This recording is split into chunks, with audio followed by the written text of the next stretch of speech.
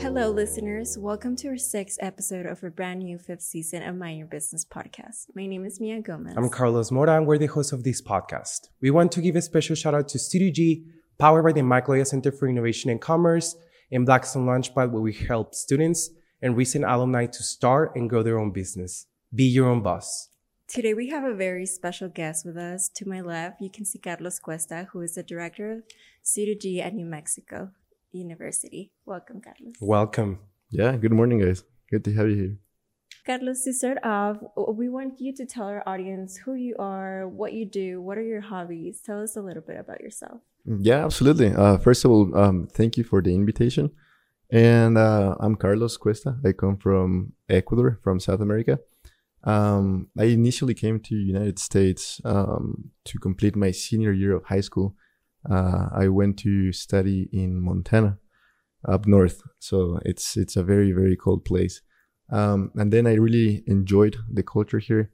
So I went back home. I started college there for a year, I think. And then I decided to come back. So I found NMSU. It was a good option. I decided to pursue a degree, first of all, in international business. And then one class, I just took one finance class, Intro to Finance, and that opened up my eyes to the finance world. So I pursued finance as well, a bachelor's degree in finance, and then I just completed an MBA with a finance concentration. Mm-hmm. Congratulations on all of those achievements, because at the end of the day, graduating and then pursuing a master's is very difficult. But let me ask you, how do you start, and how did it motivate you to starting the entrepreneurship and the supporting startups and fostering innovation? Like, how do you say, this is what I want to start doing now? No, yeah, definitely. That's a great question. Honestly, this wasn't in my plans. You know, when I was in college, I was not thinking about entrepreneurship. I honestly didn't really know there were entrepreneurial classes at NMSU, or the institution I was in. But entrepreneurship comes all the way from my grandfather back home. He had a TV producing company back home, and then my dad took that legacy. So I always saw them running their business and fighting for their dreams, chasing their dreams.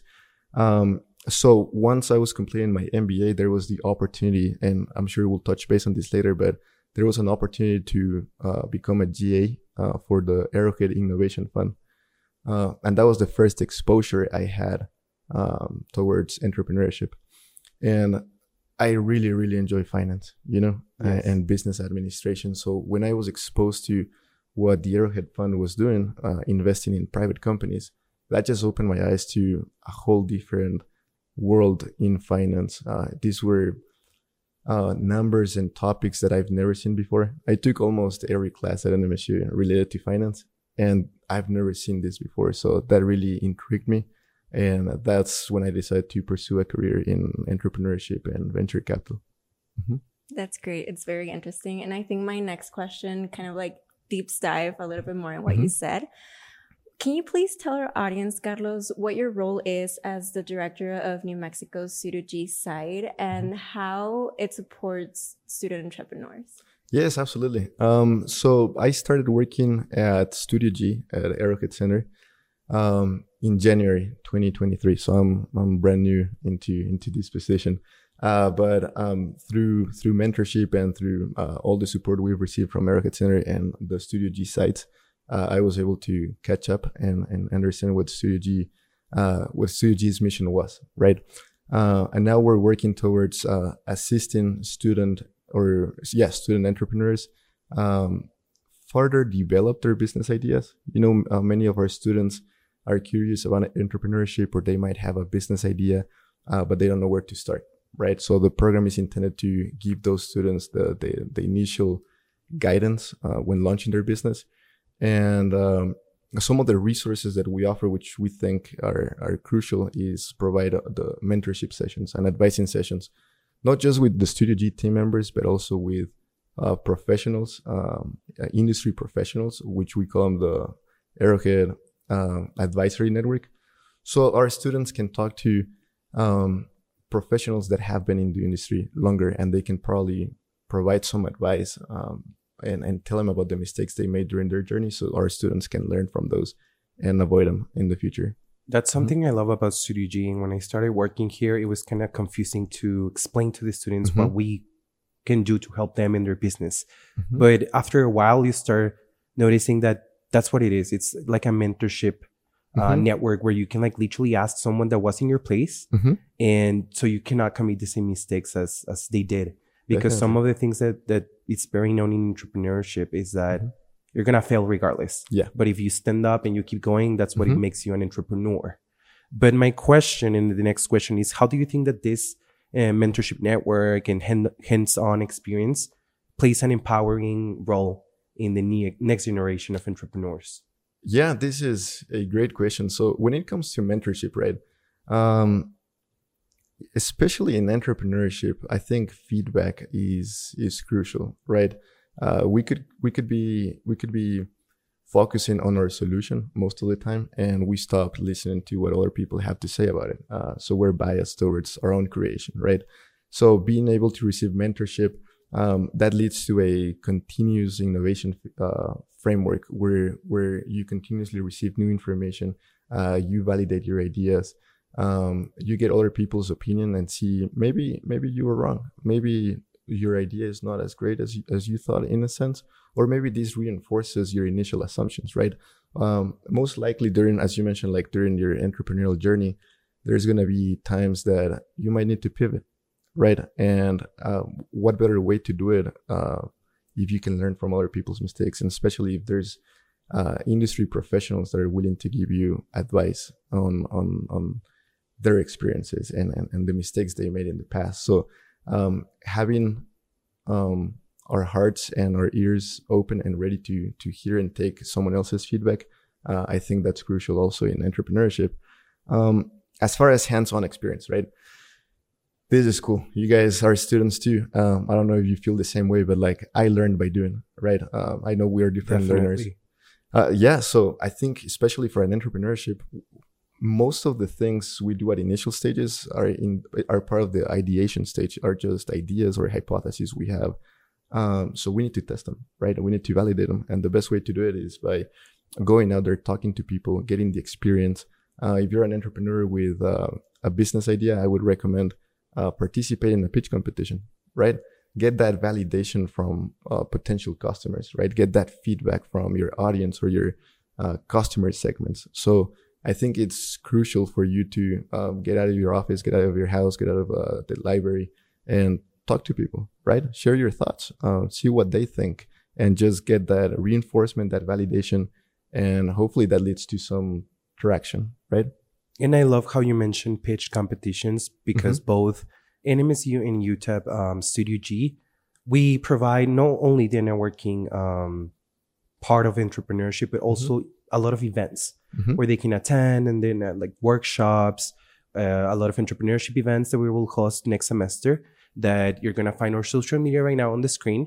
And please follow us so you cannot miss any of our events. We have around 20 events for the next semester.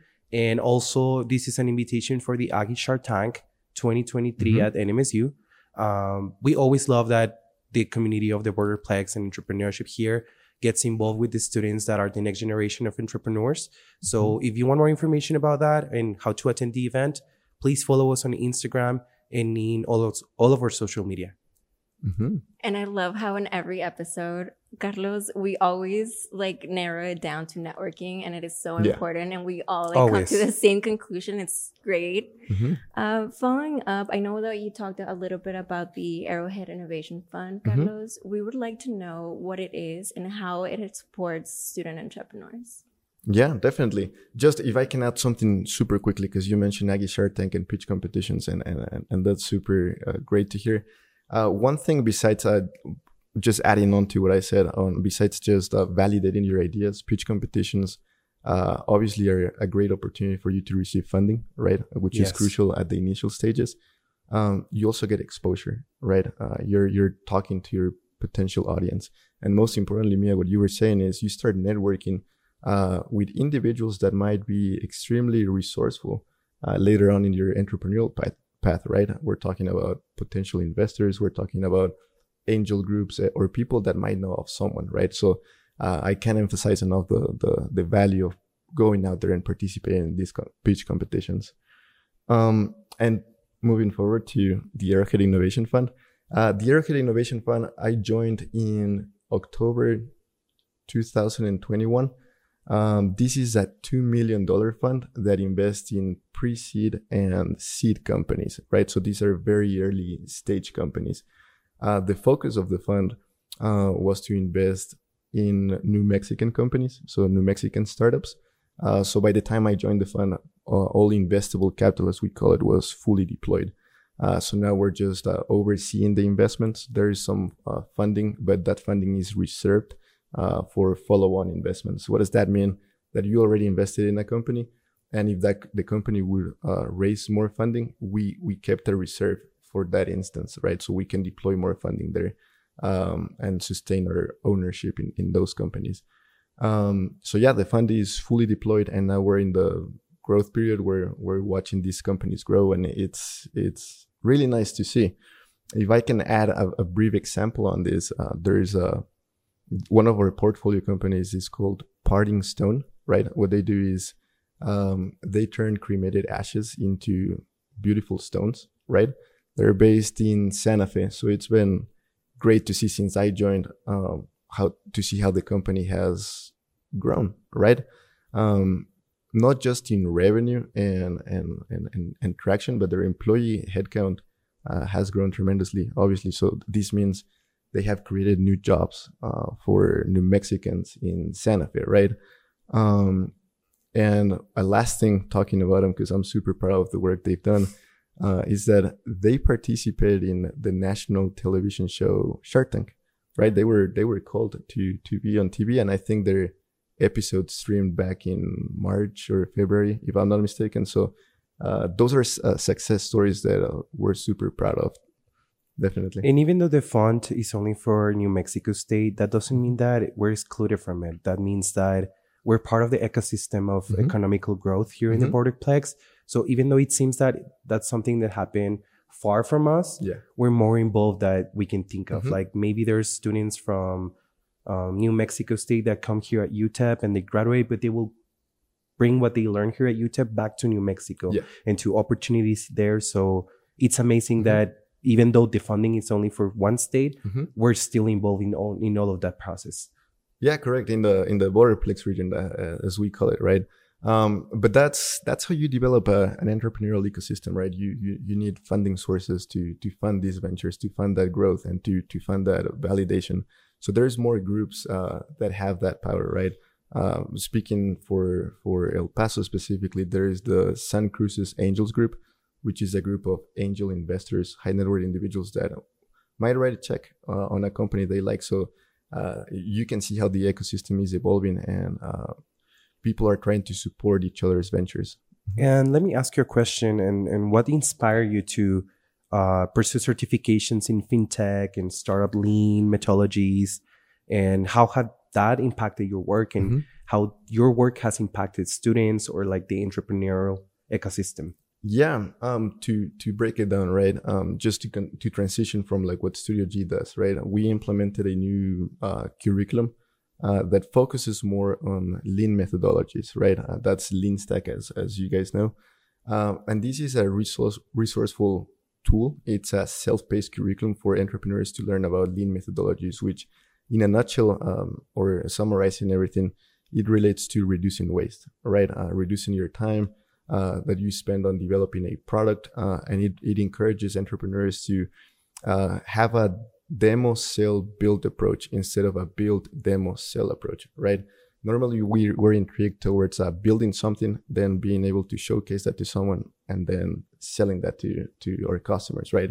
But the lean methodologies encourage you to, first of all, demo something, then sell it, and then you build it, right? And these methodologies have been implemented not just by Studio G, but Elon Musk, or we can look at Jeff Bezos. Like those methodologies have been incorporated for a long time, right? So that's the curriculum now we have at Studio G. Moving on to fintech, right? This is a specific industry I'm passionate about. I also oversee the FinTech lab at NMSU, where we develop software applications for financial technology companies. And this is an industry that saw a spike, like a massive growth during the pandemic, right? When we all had to get used to mobile banking, right? We had to start using our phones for almost every financial transaction. So I decided to pursue a certification in that just to get a sense of where the industry is headed. Now things have changed, obviously, with artificial intelligence. We see it with ChatGPT. And then what was the last question? It was... And how do you think that certifications has not only helped you, but the work that you do, and how does work has helped the students that CDG oversees? Absolutely. I think we've focused on, first of all, like at the main campus on NMSU, and we normally host these events virtually as well, so anyone can attend from our communities, because our goal is to empower our community. And as we mentioned earlier, like our community is the Borderplex region, right? So we've hosted events trying to educate people on what financial technologies are, right? Just in a summary, we're talking about cryptocurrencies, right? We're talking about mobile banking, as we discussed, or payments, or lending platforms and whatnot, because that enables financial inclusion, meaning like more people could have access to resources that otherwise we wouldn't have, in a sense. And the lean methodologies, I think that's going to really speed up the process of rapid experimentation for our students that have an idea and they don't know where to start. Maybe they can find that level of traction sooner through these methodologies. And fairly quickly, I think you mentioned cap tables, right? Yes. Cap table management. That goes back to my passion on finance and numbers. Cap tables are basically a ledger where you record who your investors are in the company and how many shares they own and what price they purchase it at, right? So it's very complex math, I can tell you that, but I truly enjoy diving deep into cap tables and being able to explain that to some of our students. Yes, and it's important to have someone, like as you mentioned, specialize in that, but as well that you can approach us as easy as, hey, can I talk to you about my business? Correct. And that's great about CDG. Definitely. And it's super cool to see you so passionate about what you do. And I really like that we implemented to the CDG platform the lean methodology, just because all of our students that we've gotten, they're like, oh, like this is really nice because I wanted to learn a little bit more about this. So it's great that we have it. And I think it's going to be very successful in the long run. That's great feedback. Thank you. Yes. With that being said, Carlos, with all of your knowledge and experience, what would be one advice that you would give out to a student who wants to come into the entrepreneurship world?